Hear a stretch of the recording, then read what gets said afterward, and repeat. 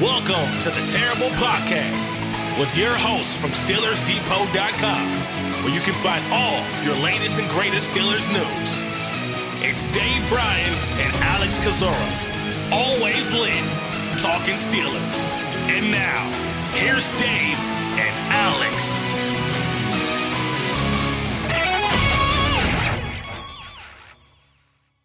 Welcome to the Terrible Podcast, Season 14, Episode number 4. He's Dave Bryan. I'm Alex Kozora, SteelersDepot.com. Thanks for being back with us here this Friday, Steelers Nation, as the Pittsburgh Steelers chugging right along at training camp of 2023. Friday night lights practice is tonight. Hopefully they're calling for some rain, some storms, but fingers crossed we'll have it because it has not occurred since 2019. So really looking forward to that.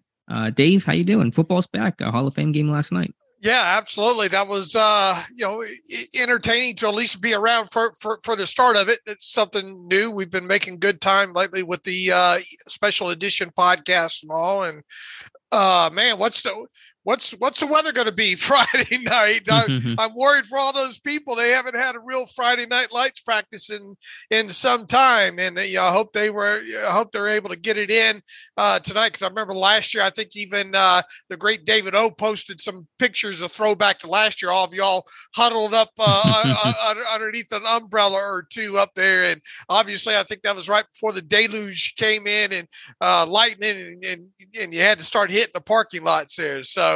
We'll keep our fingers crossed that they can get in practice number 8, I guess, for the public here. And I guess that means at this point we're more than halfway through 2023 training camp, right?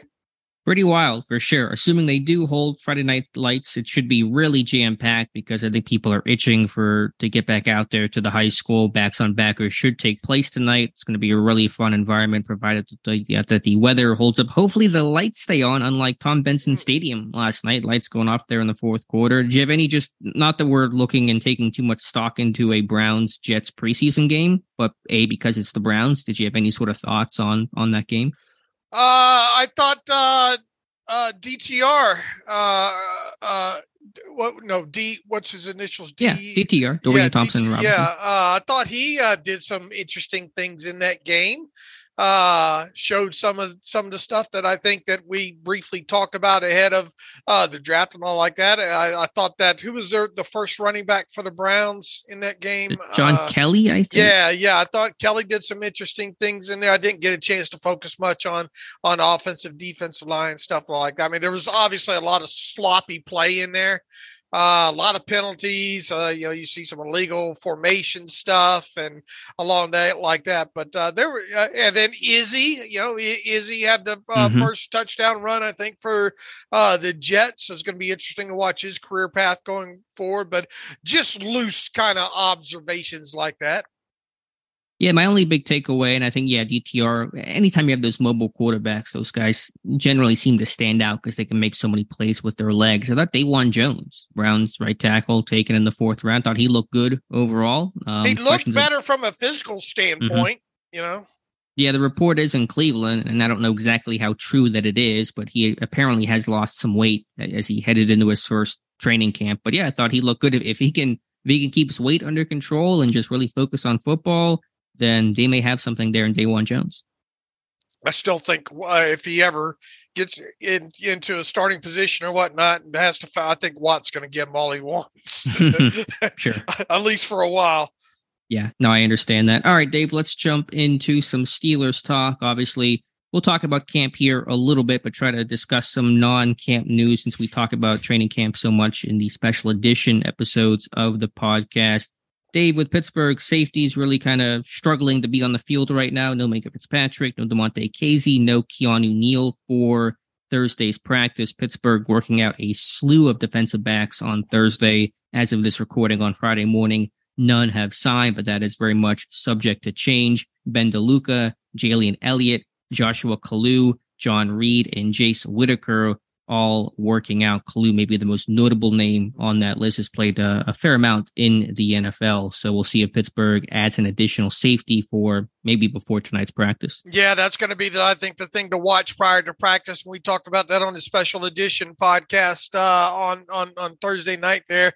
You've got so many safeties banged up right now on this roster. Well, a couple of banged up, then obviously the whatever's happening with Minkah Fitzpatrick there, and you're starting to get kind of worried about what's this personal situation that's keeping Minkah away for so long. The thing is it you're 99.9% sure it's not injury related unless he tripped on some stairs after the condition, after the conditioning run was done and all like that. Because look, if he had been dealing with an injury of any kind and needed any kind of procedure upon arriving to training camp, he would have been placed on active PUP.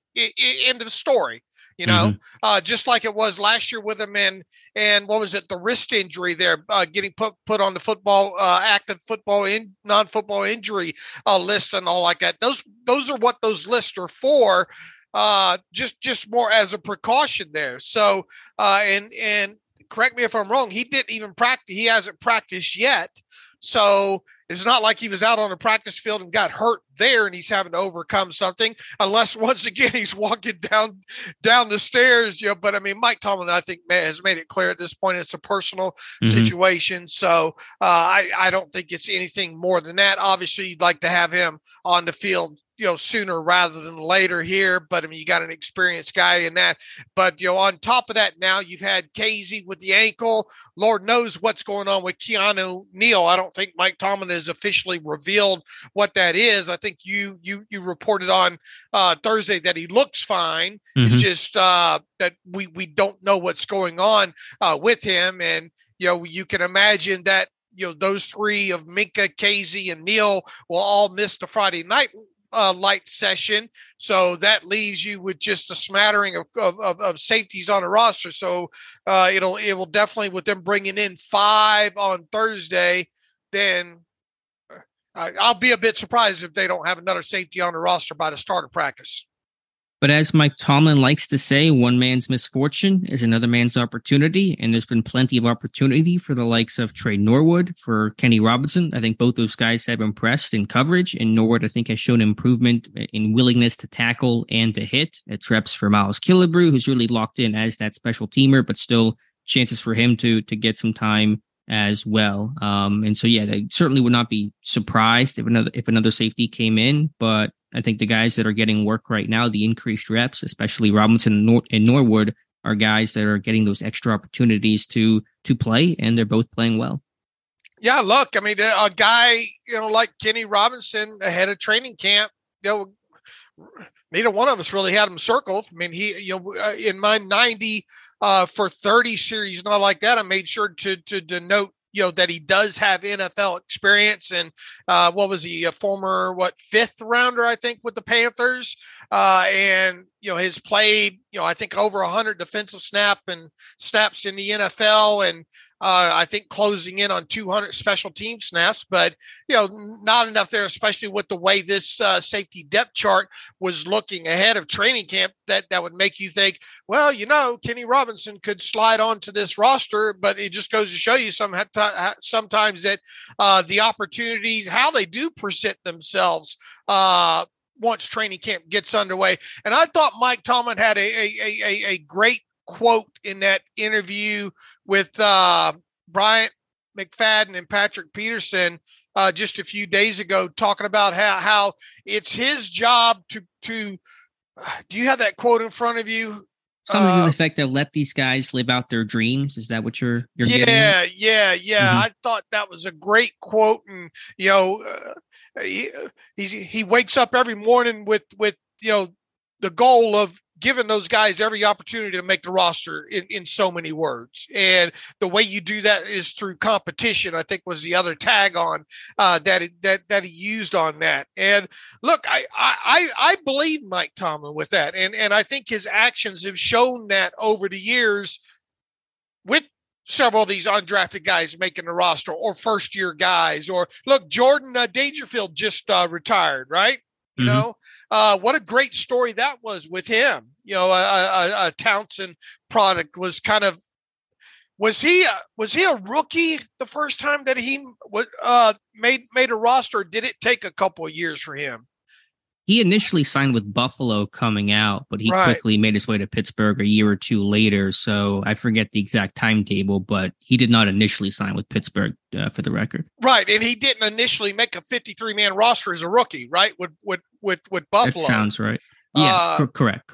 So what I'm getting at is I do believe Mike Tomlin when he says, you know, now look, some of these guys I think are kind of obvious, you know, aren't going to, but I truly believe that he wants to give them every opportunity to succeed, especially early on in training camp, and that no doors are closed because you don't know what's going to happen injury wise and all like that. And anyway, circling this back to Kenny Robinson, this is a guy that before camp, we weren't really talking about other than writing about him in the 90 and 30 series. And here we are now on the halfway point of training camp.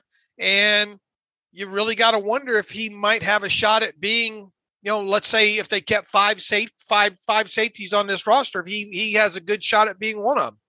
That's the road I wanted to take you down. Let's try to map things out. And not that we're writing this in stone, but cornerback, safeties, who do you think gets kept right now? Corey Trice's season is over. I mean, obviously the safeties that are hurt right now, they should be good to go for week one. And Casey and Neal and Fitzpatrick, you know, to our knowledge right now, will be ready for week one. So what is your kind of projection of how things look right now a week into this camp? Well, look, the question every year when you're setting the 53-man roster is it going to be 4 safeties? Is it going to be 5? That kind of thing. So, and I think we're both almost to the point of barring injury when Miles Killebrew, and we had said this long before too, special teams captain or bust for him, really. And with him being working as the up back and stuff like that, it really feels like Miles Killebrew is going to be on this roster. Now, if you want to qualify him on positionally as a safety, fine, go ahead. But let's face it, we don't want to see any situation where Miles Killebrew has to play any meaningful snaps on defense for this team. And even if he did, he's going to be more of a strong safety box type anyway there. So let's throw him out of the picture and put him on the roster as a special teamer. And then let's construct let's assume 4 other safeties make it. Well, you know, Minkah, Casey, and Neal, all if healthy, are going to be 3 of those, you would think. So that leaves one other there. And I guess the thing is, because circling back to break glass in case of emergency with Killebrew being he's more of a strong safety type, you would maybe think that the 4th true safety would be more free safety slanted. However, one that could potentially be physical enough to be a little position flexible and help you on special teams if you had to dress them. So then that to me leads me down the path of talking about Kenny Robinson or Trey Norwood. And at least, I mean, you've seen Norwood do some things I think that have him moving in the right direction at camp, but I haven't seen that. I'm having to listen to that through your eyes, if that makes sense. And until I see that present itself in the preseason on tape, then I'm still in the kind of meh corner. So I guess with you, where you're leading me down is based and I, you know, other than his Carolina tape, I haven't seen Kenny Robinson in a Steelers uniform either, but based on listening to your eyes, I would think I would have Kenny Robinson sneaking in if they kept kind of 5 true safeties with Casey being the, you know, special teams captain. I mean, not Casey, Killebrew being a special teams captain. That's where I think I'm at heading into Friday Night Lights, and obviously a lot can change. Okay, that's fair. I think both guys are really going to compete hard for that final spot. And Robinson is a little bit bigger, a little bit more well built, and probably a bit more physical. But I think Norwood has improved there, and that's really important for him. Norwood can play some slot corner though, and that gives him maybe a leg up on versatility. Robinson kind of seems a bit more locked in at safety. Okay, I mean, fair enough. I mean, there is definitely a competition between those two, I believe, potentially for one spot if they keep kind of 4 true safeties and Miles Killebrew as an extra, special teams ace and all. So what about corner? So you kind of mapped out your 5 safeties. Yeah, can you still keep 6 corners along with 5 quote unquote safeties? Yeah, I think you can. Now, where's the other position? Where are you going to pull that extra position from? Because I think in my 53, my pre-camp 53, I had, I think 6 corners and 4 safeties. Correct me if I'm wrong. I believe that's right. There and with Killebrew being safety number 4. So could you make 6 corners and 5 safeties work? Absolutely you can. I think they've done it, obviously before and all. So I would be Patrick Peterson, Levi Wallace, Joey Porter Jr., James Pierre. Now that Trice is, not that Pierre probably wasn't going to make it, but I think the Trice injury pretty much almost solidifies that. So that's 4. Where's I get, the way you've been talking about Elijah Riley since camp's open, I view him more now. And see, that's something else to talk about that he can provide you some emergency safety depth as well too, there. But since camp has gotten underway, I view Elijah Riley more as a slot player than I do safety at this point.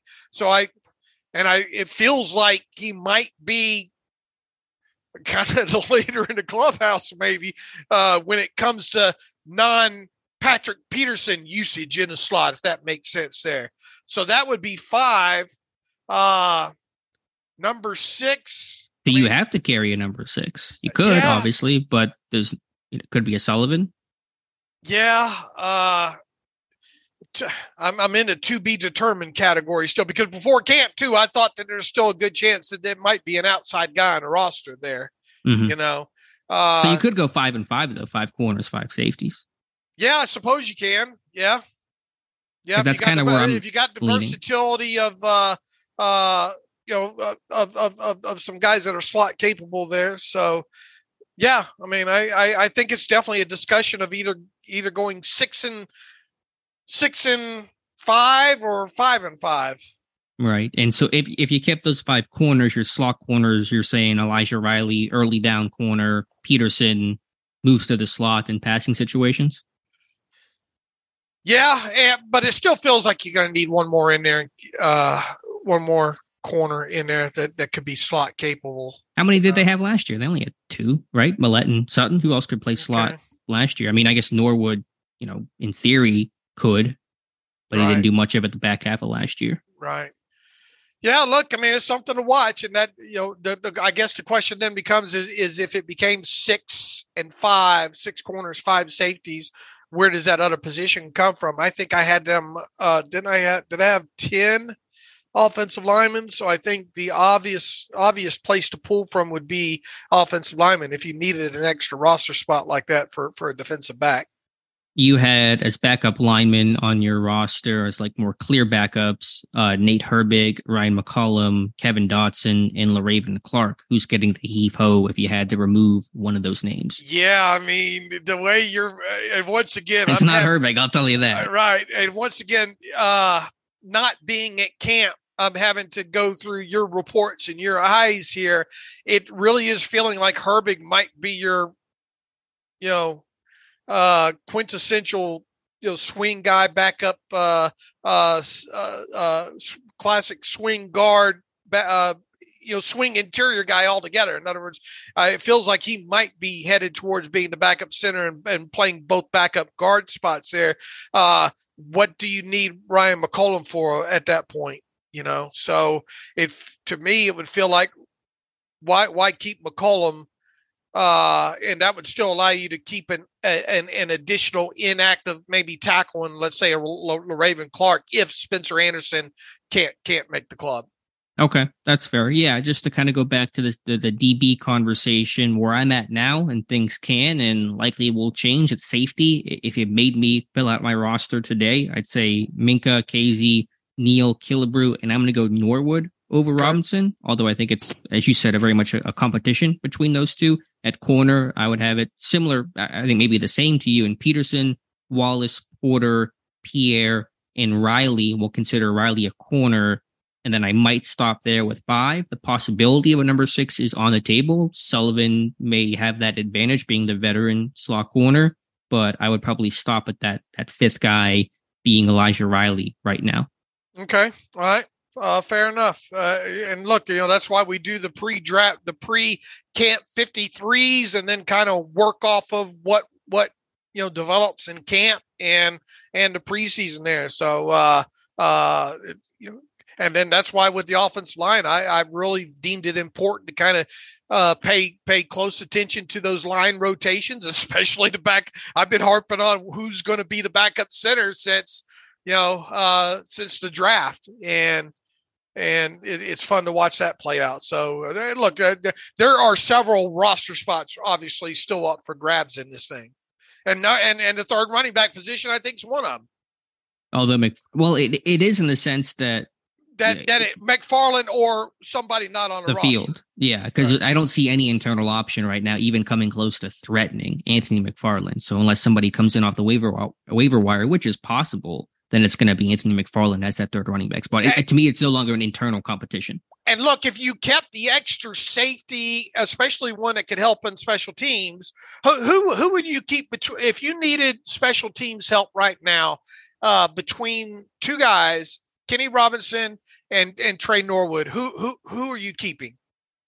Well, I haven't seen much of Robinson on special teams yet. I mean, I know he did some in Carolina. Did he block a punt? Was that him that blocked the punt as a Panther, or was that Madre Harper? I always get those two guys mixed up from their resume. Norwood, I'm encouraged by what I've seen so far, but he was not a good special teamer last year. I do think Robinson, like I mentioned earlier, is more physical, so I may lean Robinson on that, but I really want to get eyes on how Norwood looks in his physicality, his tackling this summer. And look, if you had a guy like Riley that ends up making the roster, he can special team. Well, I guess what I'm getting at is you can make up the lack of, although, man, you sure like that third running back to play at least on one team situation, right? Yeah, that's true. That's the issue with McFarland. He's like, if he's a backup running back, he can be a talented runner, but how useful is that unless and until Harris or Warren goes down? I mean, yeah, and that's what I'm getting at. I mean, are you going to keep 3 running backs and give him a helmet every week just to stand on the sideline, right? In case your top 2 running backs go down, and that's just not proper. That's not great roster construction, if you ask me. Now, without a doubt, and it's really because he's got no other competition, it feels like at this point, it's not his fault, and he's doing everything that's asked for him. He's having a great camp and all like that. But unless to me, and he even said this way back several weeks ago, he's got to be able to play on at least one special teams unit, it feels like. I mean, maybe he could do kick returns. Not that there's a ton of value there, but if that is one thing he could do, it could be that, I guess. Right. We'll see whether he gets those opportunities in the preseason here. But yeah. Let's see where to here. Let's talk about Quan Alexander. Contract details finally announced for him, signing a couple days into training camp, and a pretty cheap deal for Quan Alexander. Yeah, it's it matches the Marcus Golden deal, and I put that on Twitter a couple days right after Quan was signed. That it really felt like it was heading down that path with him, and that's indeed what the contract ended up being. It matches what Marcus Golden got. The 1-year deal totals out at $1.3175 million, and includes the maximum signing bonus of $152,000. Right, I put 152 in there in the post for some reason. Shame on me, I didn't put the 5 in there. It's $152,500 signing bonus with him. I'm going to change that post while I got it open right now with him. And That's the maximum signing bonus allowed for it to qualify as a veteran benefit contract. So he'll have a reduced cap charge of $1.092 million overall with that. So, I mean, this is your inside linebacker version of Marcus Golden, if you will, albeit a little bit. He turns his birthday was yesterday, was it?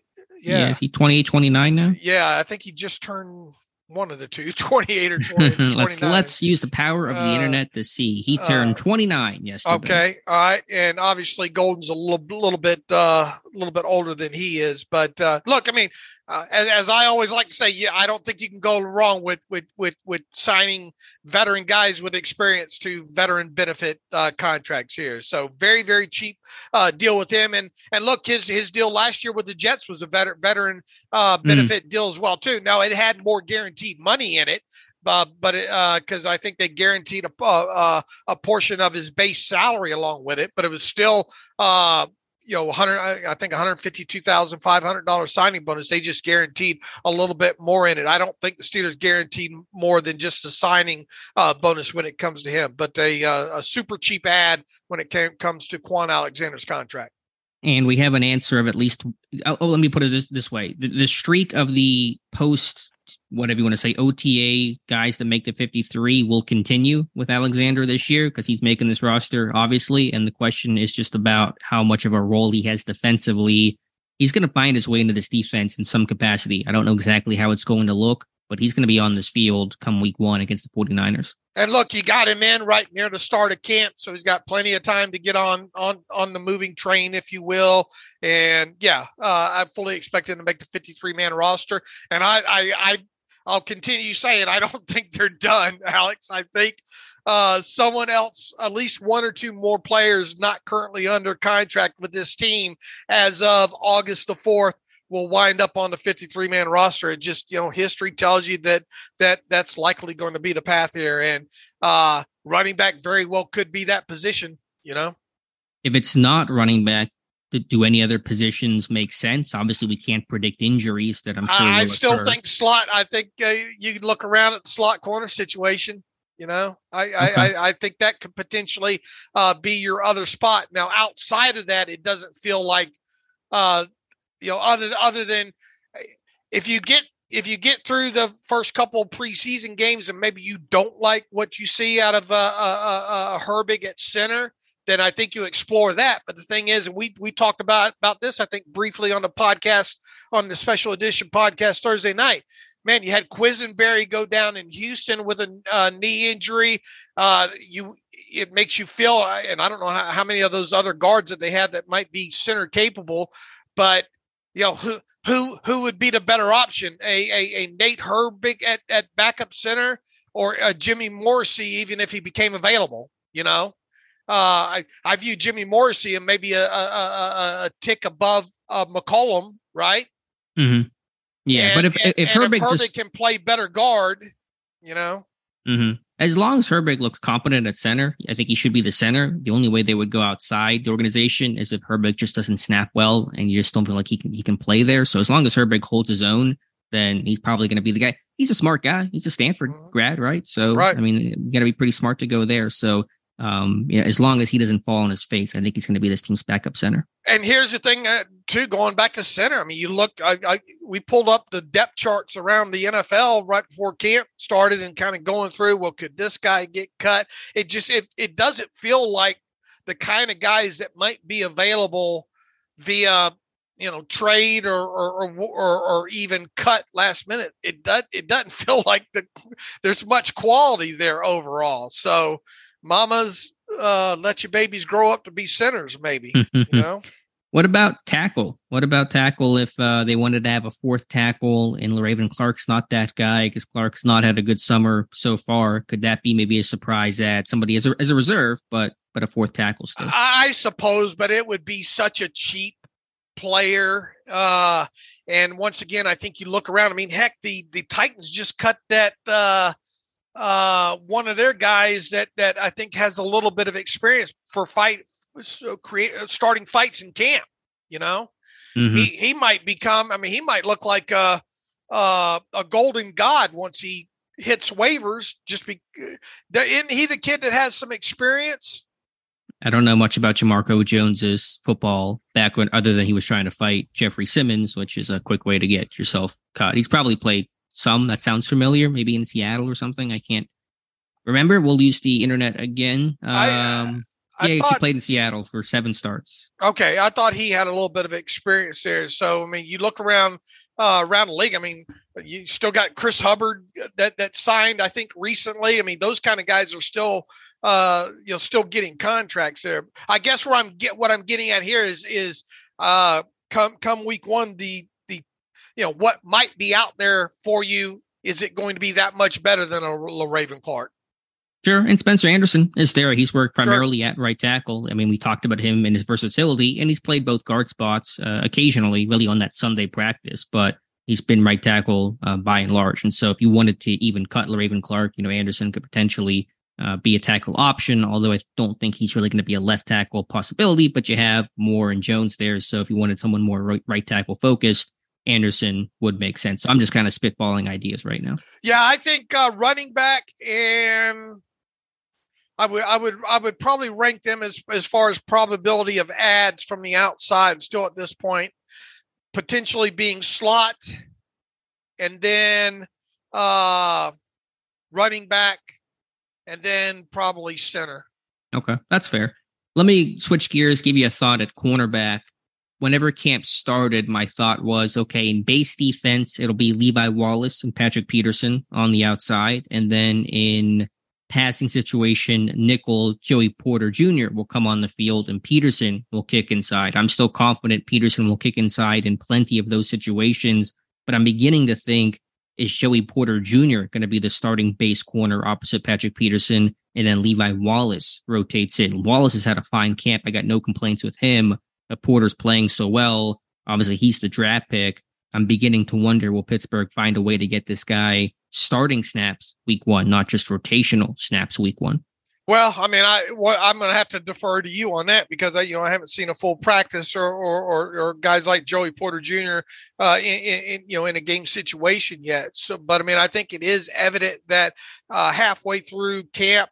And another thing that I mentioned last night, I think it's an extreme positive that you're halfway through camp at this point, all the rigors that go along with it and trials and tribulations that rookies go through. And then a couple of days ago, Porter, being on the wrong end of the story, if you will, when it came to the Pickens catch, and the fact that it sounds like he had perhaps his best practice of training camp more than halfway through this thing. I think it's a real testament of fortitude and everything that you have in him at this point. So I think it's an extreme positive that he and it's not like, I mean, correct me if I'm wrong, it's not like he's had an awful camp before yesterday's practice, right? No, and even in the one where Pickens made that catch, Porter still had a good practice, had a pick, 10 minutes later, and had a breakup on a throw to Pickens, or at least forcing incompletion in 7 shots. So aside from Pickens making the most ridiculous catch, of camp, I mean, which I don't even blame really Porter for, it was a good practice for him. I mean, so what I'm getting at is it sounds like he's been continually on the rise, as Mike Tomlin would say, from the start of camp until now, and if that continues through the rest of camp and on into preseason, I think you have a great argument that he could see a good amount of playing time right out of the chute. Well, he's definitely going to see that. The question is, could he, technically be this team's starter? I think it's plausible at this point. The only concern and only counter that I'm having with myself is how much work has Porter really gotten at that right corner spot? It's been a lot of left corner, when Peterson's been either kicked inside or gotten the day off. And so I don't know. I'd have to track it, and certainly we'll be charting it in the preseason, how much right corner work he's gotten. It's been more left side. So that may be one issue with him trying to be that base corner, because Peterson's probably going to be more left side and Porter would have to become more right side. So that might be an issue there. But the point is that Porter's play is coming on so strong that his role may be even bigger than we thought once drafted. And we already kind of assumed his role would be pretty significant in year number one. And look, I think the rookie class overall, it sounds like heading into Friday Night Lights, you got a lot of young players in this draft class on the rise, right?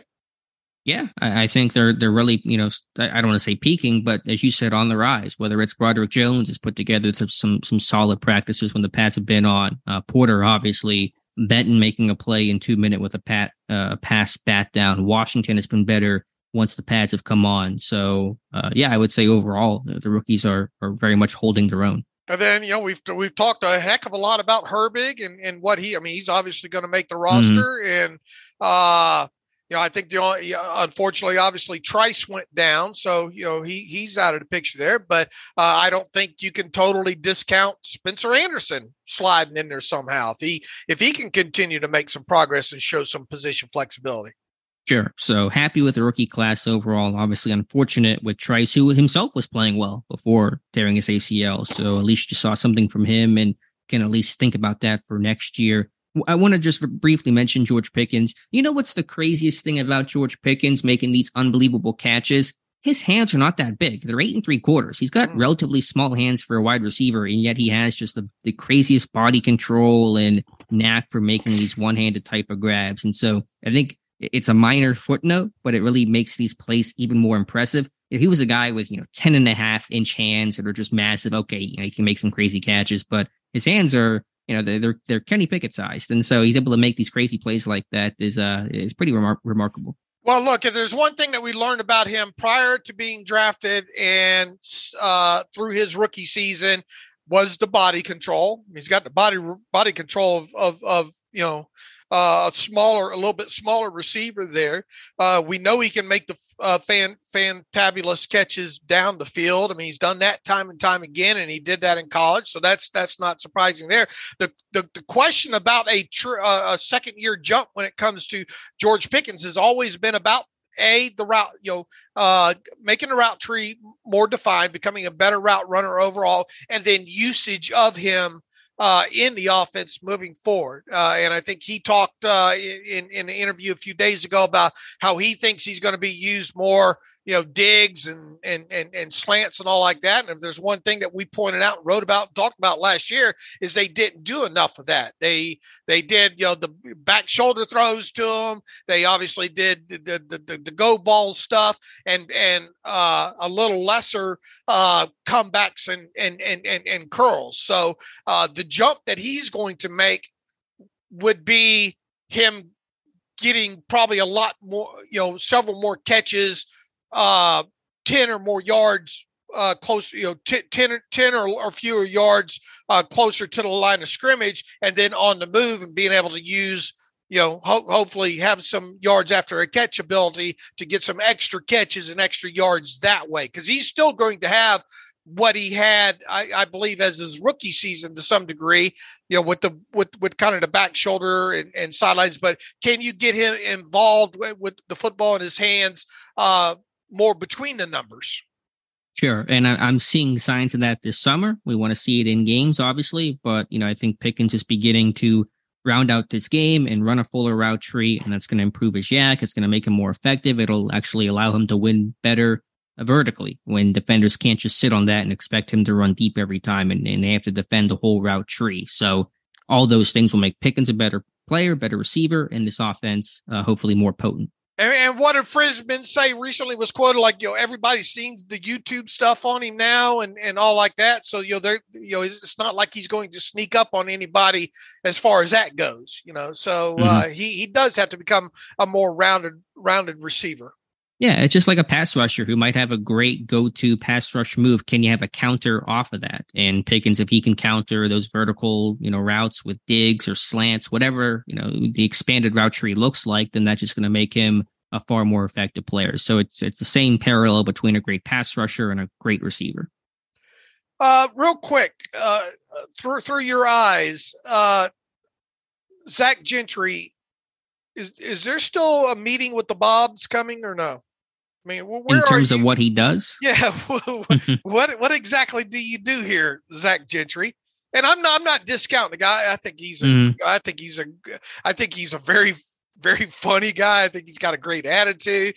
But if Washington can come on and by the start of the season and indeed get that second tight end spot, if you will, where does that leave Gentry in all this? And it's still to some degree we've talked about the versatility of Connor Hayward, and look, I'm not convinced we're going to see a lot of true fullback situations with him back there anyway. So if he is still kind of more H back and split out and versatile in that area, and then becomes kind of a break glass in case of emergency into the line type, tight end, it's not like Gentry does a lot, on special teams. I guess what I'm getting at is how plausible is it that they carry just Freiermuth, Washington, and Connor Hayward? It's possible. I would consider it more unlikely at this point. Obviously, Gentry's role and impact is going to be directly tied to the progression that Washington does or does not make.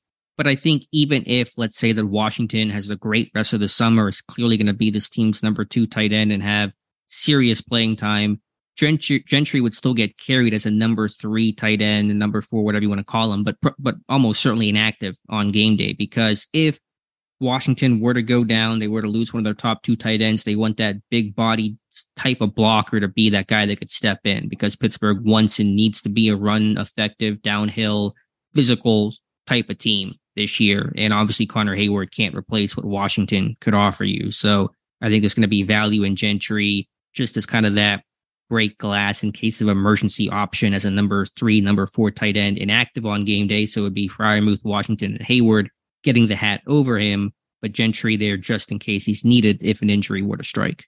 All right. No more questions, Your Honor. All right. The defense rests.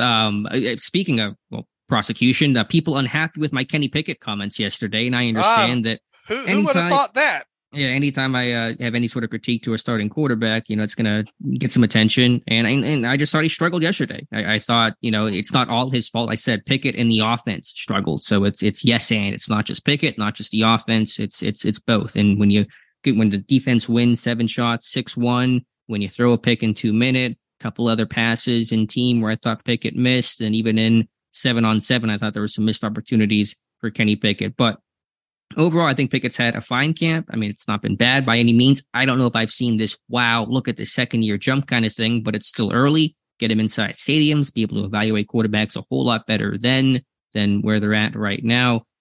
He's been more confident. He's been more aggressive. He's shown kind of the leadership.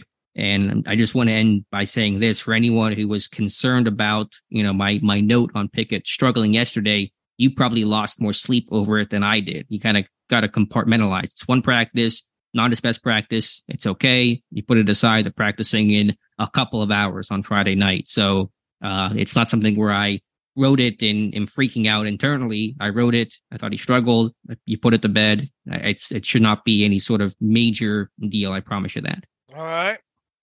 I obviously haven't. All I have seen is just a smattering of training camp videos, and that's it. So it's hard for me at this point, I feel like judgment. You're probably watching camp as much as I'm watching camp with the way videos seem to get posted on Twitter. So but there's how it is. I mean, even you would agree, man. Until we can get some all 22. I mean, I have said all along that I'm reserving, my next line in the sand judgment on Kenny Pickett until we get 6 games into this season. See him. Play more ball under the lights and stuff like that. And how much will we see him in the preseason? What do we say? Preseason, the three game stretch is probably going to be right around 200 offensive snaps in total. If you had to guess, right? 200 on the high side, let's say anywhere between 190 and 200 offensive snaps during the preseason. How many snaps are we going to see Kenny Pickett play? Yeah, I don't know for sure. It depends on how the offense looks and some in-game type of stuff where Tomlin can be pretty flexible. I mean, you may see 50 snaps. I don't know. Does that sound about right? 50? Yeah, I mean, 50 to 60, probably somewhere along those lines. And look, nothing's going to me. There's nothing inherently going to change. Look, he's going to be the starting quarterback. We know that. They're still probably going to look to build, to be a bully ball type situation. For them to win 9, 10, 11 games in 2023. Their defense is going to have to keep them in a lot of games. I'm not expecting them to put up 30 points, frequently throughout the season there. And then, the biggest thing with Kenny Pickett is he's got to limit, obviously, the turnovers, the interceptions. He's got to limit the sacks and all like that. If he can come out of these first 6 games with a adjusted net yard per average passing attempt stat of, let's say, 6.2 or something, and the defense is playing well, they're gonna be in a lot of games, and I just think that's the next step up the maturation process for him. And there's going to have to be some explosive play. It's not. And we saw late last season, he was able to have some fourth quarter comebacks and all like that. There are going to probably be a couple of situations prior to the bye where you're going to need him to drive him down the field for a win, So, I mean, your job is to report what you see in a single day, right, and not draw long conclusions from it. And you have it. Yeah, and if I do draw conclusions, I'll let you know when they become conclusions. I say that Kenny Pickett struggled the way that I might say the backup, fourth string cornerback might struggle. I take it in the same one-day snapshot. I'm still comfortable and confident and feeling good about Pickett and this offense's ability to make a jump in year number 2. How big of a jump will it be? We'll have to see, but I think they position themselves well to have real tangible improvement this season. That's the bottom line. And if he has a good first 6 weeks, people will come at you and say, "Are you ready to eat crow about Kenny Pickett?" And look, I think what you're passing along on a guy like even Nick Herbig is absolutely phenomenal. I mean, I was firmly in the camp that I wondered if he'd be able to stay on the outside. Same. Moving forward. I'm not to the point yet where I'm saying, well, he can definitively stay on the outside, but I mean, we got to see him in game situations and all like that. But I mean, the reports obviously have been very positive about a guy like Nick Herbig, where we had a pre-built, kind of analysis on him, wondering if he could stay outside.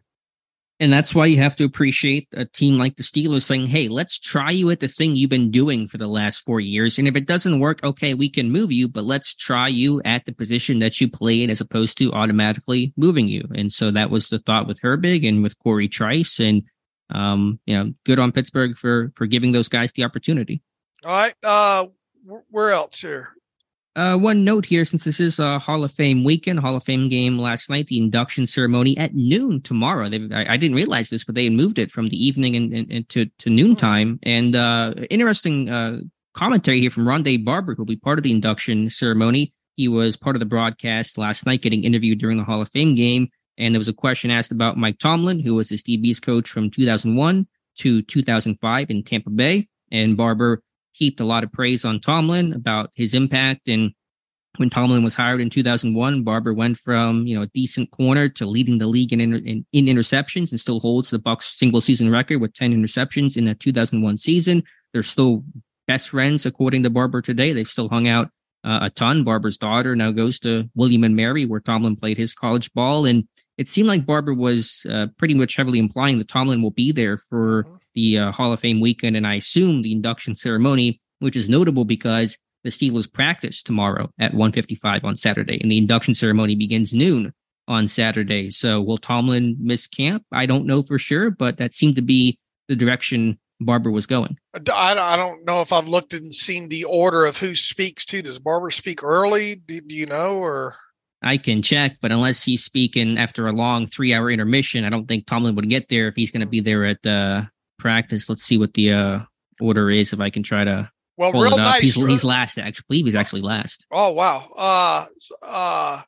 Any chance Tomlin could get practice in and then jet? I guess no, not if it starts at noon. Yeah. But the main takeaway is real complimentary words from Rondé Barber about Mike Tomlin. So, And it did sound indeed like he's going to be Tomlin's going to be there.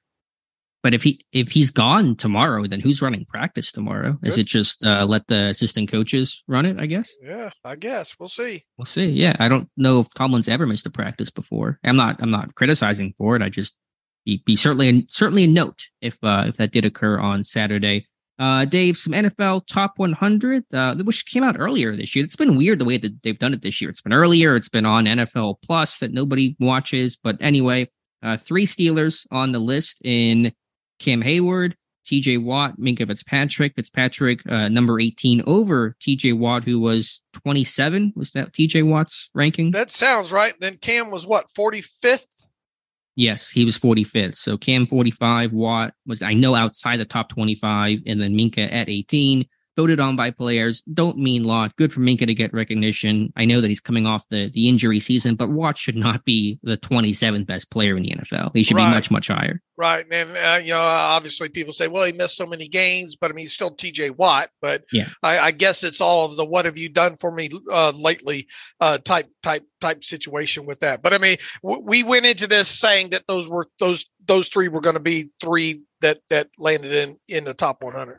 I was wondering if maybe a Freiermuth, maybe a Highsmith could catch that 90 to 100 slot, but neither of them did. I thought Cam would get ranked lower than what he did, but I was happy to see Cam actually. I mean, obviously, you could argue he should be better than 45, but I thought he would get put lower, so I was okay with him being placed at number 45. I haven't looked at the whole thing in one viewing, as far as where they're at now to 100 or whatnot, but it.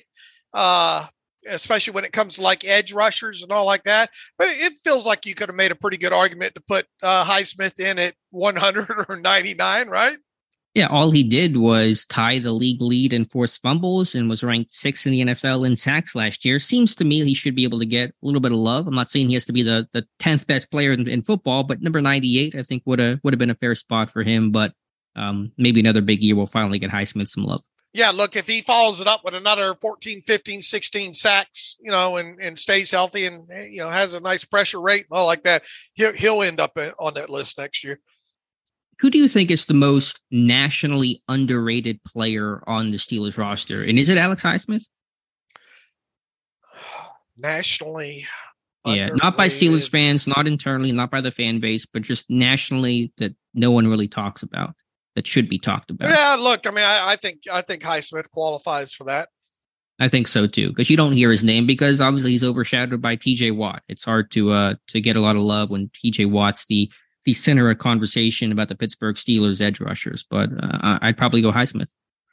I guess the ratings for that haven't. There's no way they've just stick that on NFL Plus if they weren't, if they thought they could get ratings out of it, right? Yeah, that's probably true. Or they're trying to get people to go to NFL Plus, maybe, although I doubt it's working. I don't know what any of these networks and these people are doing.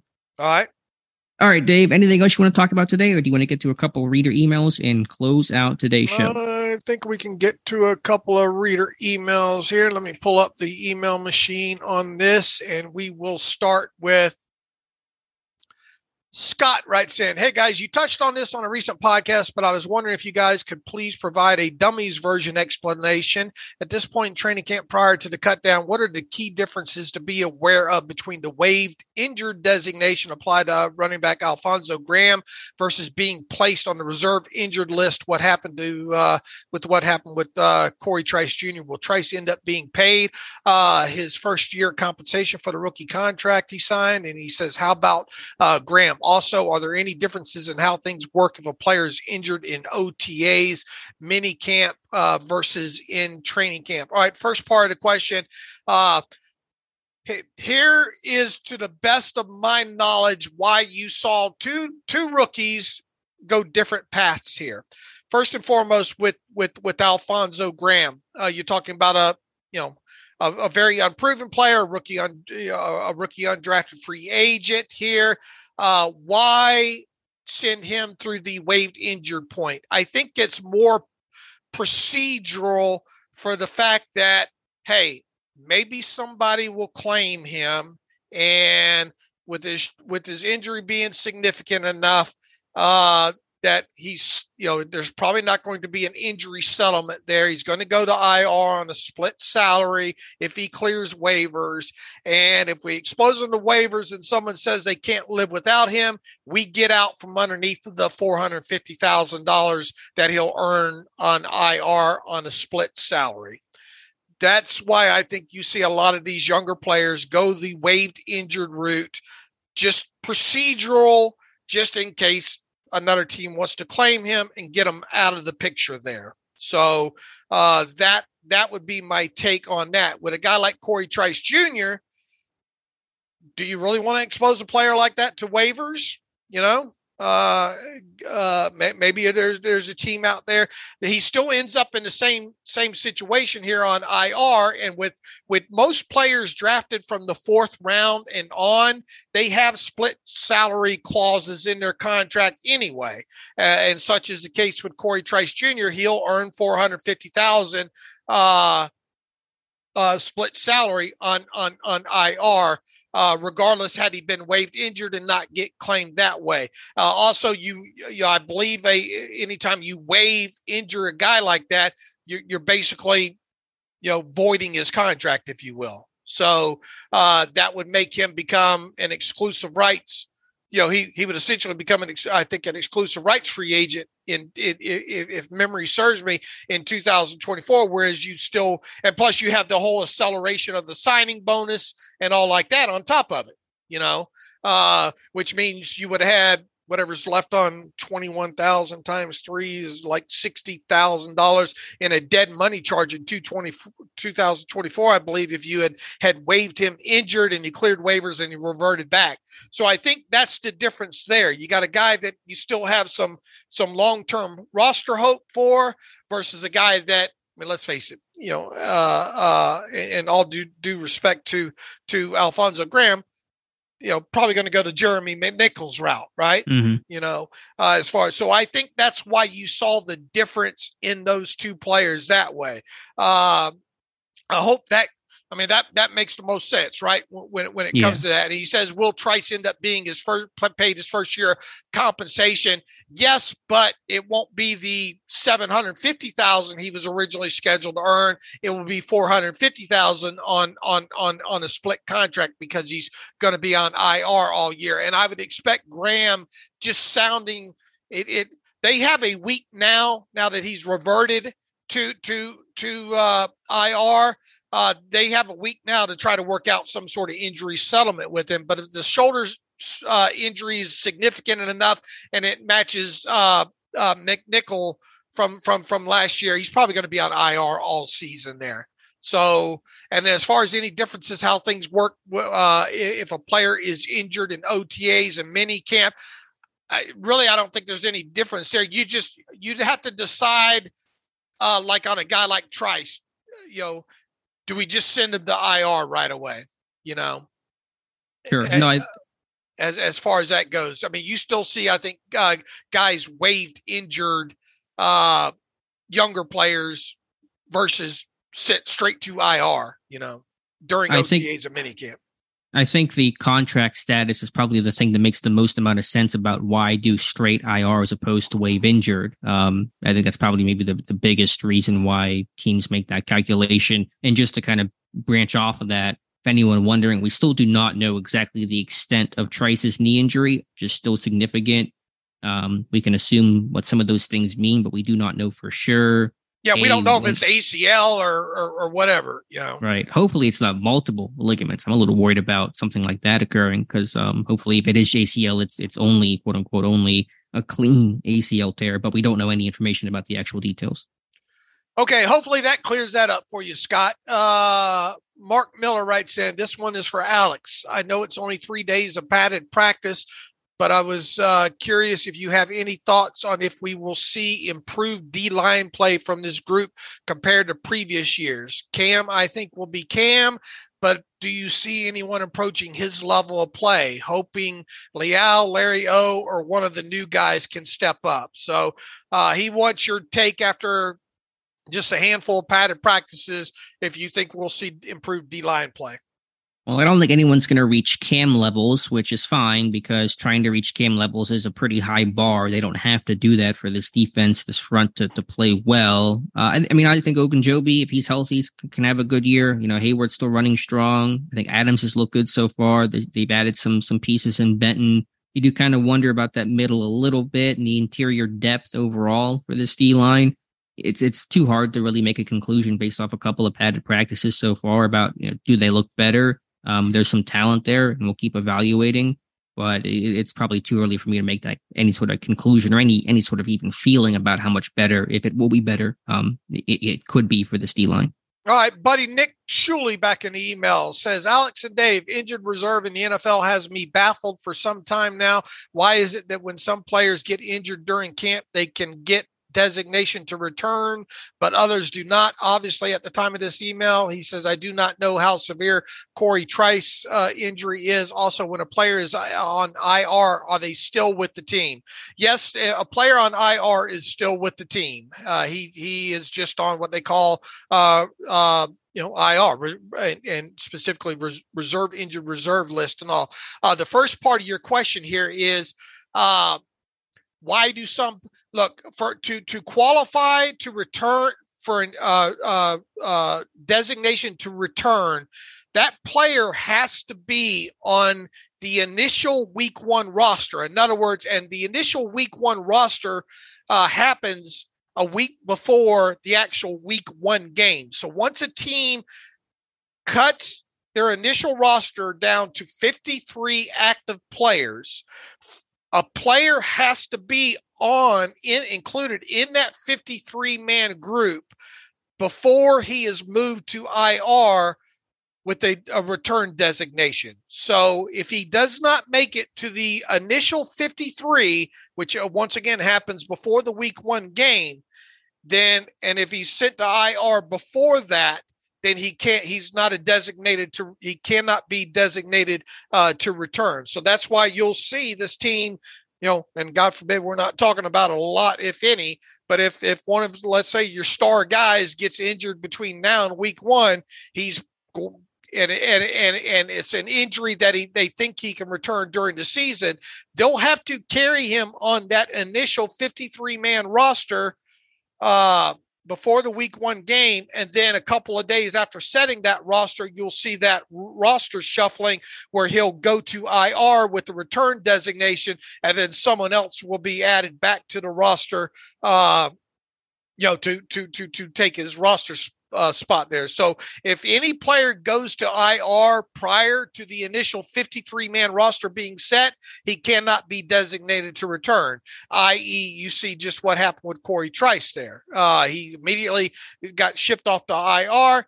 He's out for the season now. So that's the differences between how players can be designated to return. They must be on that initial 53-man roster to then go to IR and get the designated to return status. You said it well, Dave. Don't have much more to add. I would just say an example of that to return was Calvin Austin last year, carried initially. Remember, they carried 7 receivers on their initial 53-man roster, and then Austin went to IR designated to return, and that's kind of the procedure there. So, but yeah, Trice is done for the year. He cannot come back. All right, Mario Brunell writes in, guys, should Darnell Washington put on 20 pounds and switch to tackle? Way more money for him in the future, and we get to save a draft pick. Ozzie Newsome switched from wide receiver to tight end on his coach's suggestion. Should Darnell do the same? He says we don't need a third tight end the way we need an ultra athletic right tackle. Your thoughts? Yeah, that's not going to happen, Mario. I would be surprised if that happened. Look, I understand Darnell had a great weekend practice in pads and some good reps about against TJ Watt and yada yada. But no, he is a tight end. He's going to be a tight end in the NFL. I don't think this is a Alejandro Villanueva situation or anything along those lines. I would be absolutely shocked if they ask him to put on weight and move to tackle. Or Larry Brown. who played tight end and then moved to tackle back in the 70s for the Steelers. But no, I mean, if you map that out, okay, Washington becomes a tackle. How does he get on the field? How does he help your team win this year? Right. He's going to be the backup. So it'd be hurting yourself and hurting him by not letting him play. So he's going to be a tight end and hopefully a good one. All right. Ron, this will be the final one. He says, I'll make it fast. Is it a lock that Mason... Did we get to see the other day or not? Is it a lock that Mason Rudolph makes the team? Seems like he's had an unflattering camp to date. He says, I can understand the desire to keep him since he's a vet and has familiarity with the team, but there has to be another quarterback with bigger upside available somewhere. Thoughts? I think he's locked to make it. I don't think they're looking for extreme upside with that quarterback spot. I think they want a veteran. They want a guy with experience, top to bottom in that room, a mentor, another set of eyes for a guy like Kenny Pickett. The only thing, and it may come up, and if this occurs come cut downs, it's going to become all of a sudden the biggest story in Pittsburgh. What if the Titans cut Malik Willis? Obviously, Pittsburgh had interest in him coming out. There's going to be a million articles, including probably from us, to be fair, written about Malik Willis getting cut by the Titans. So what do you do with that? I don't know, but that's the only thing that gives me any sort of pause. But I mean, Rudolph is here. He's cheap, and he's almost certainly going to be kept. I tend to go that way. Although Mike Tomlin was asked about Morgan yesterday, it says he still has a shot. He said about Oladokin last year, and so right. First and foremost, let's see if Morgan can even get into a game, one of these 3 preseason games. And if he does, can he do anything once he gets in there? A guy like Tanner Morgan. Outside of that, I suppose it's plausible what you brought up about Malik Willis, but it's not like the Steelers were the only team to show interest in Malik Willis either. So where would they be in the waiver claim process? And would if they knew Malik was going to get cut, would they trade for him? I kind of doubt that would happen.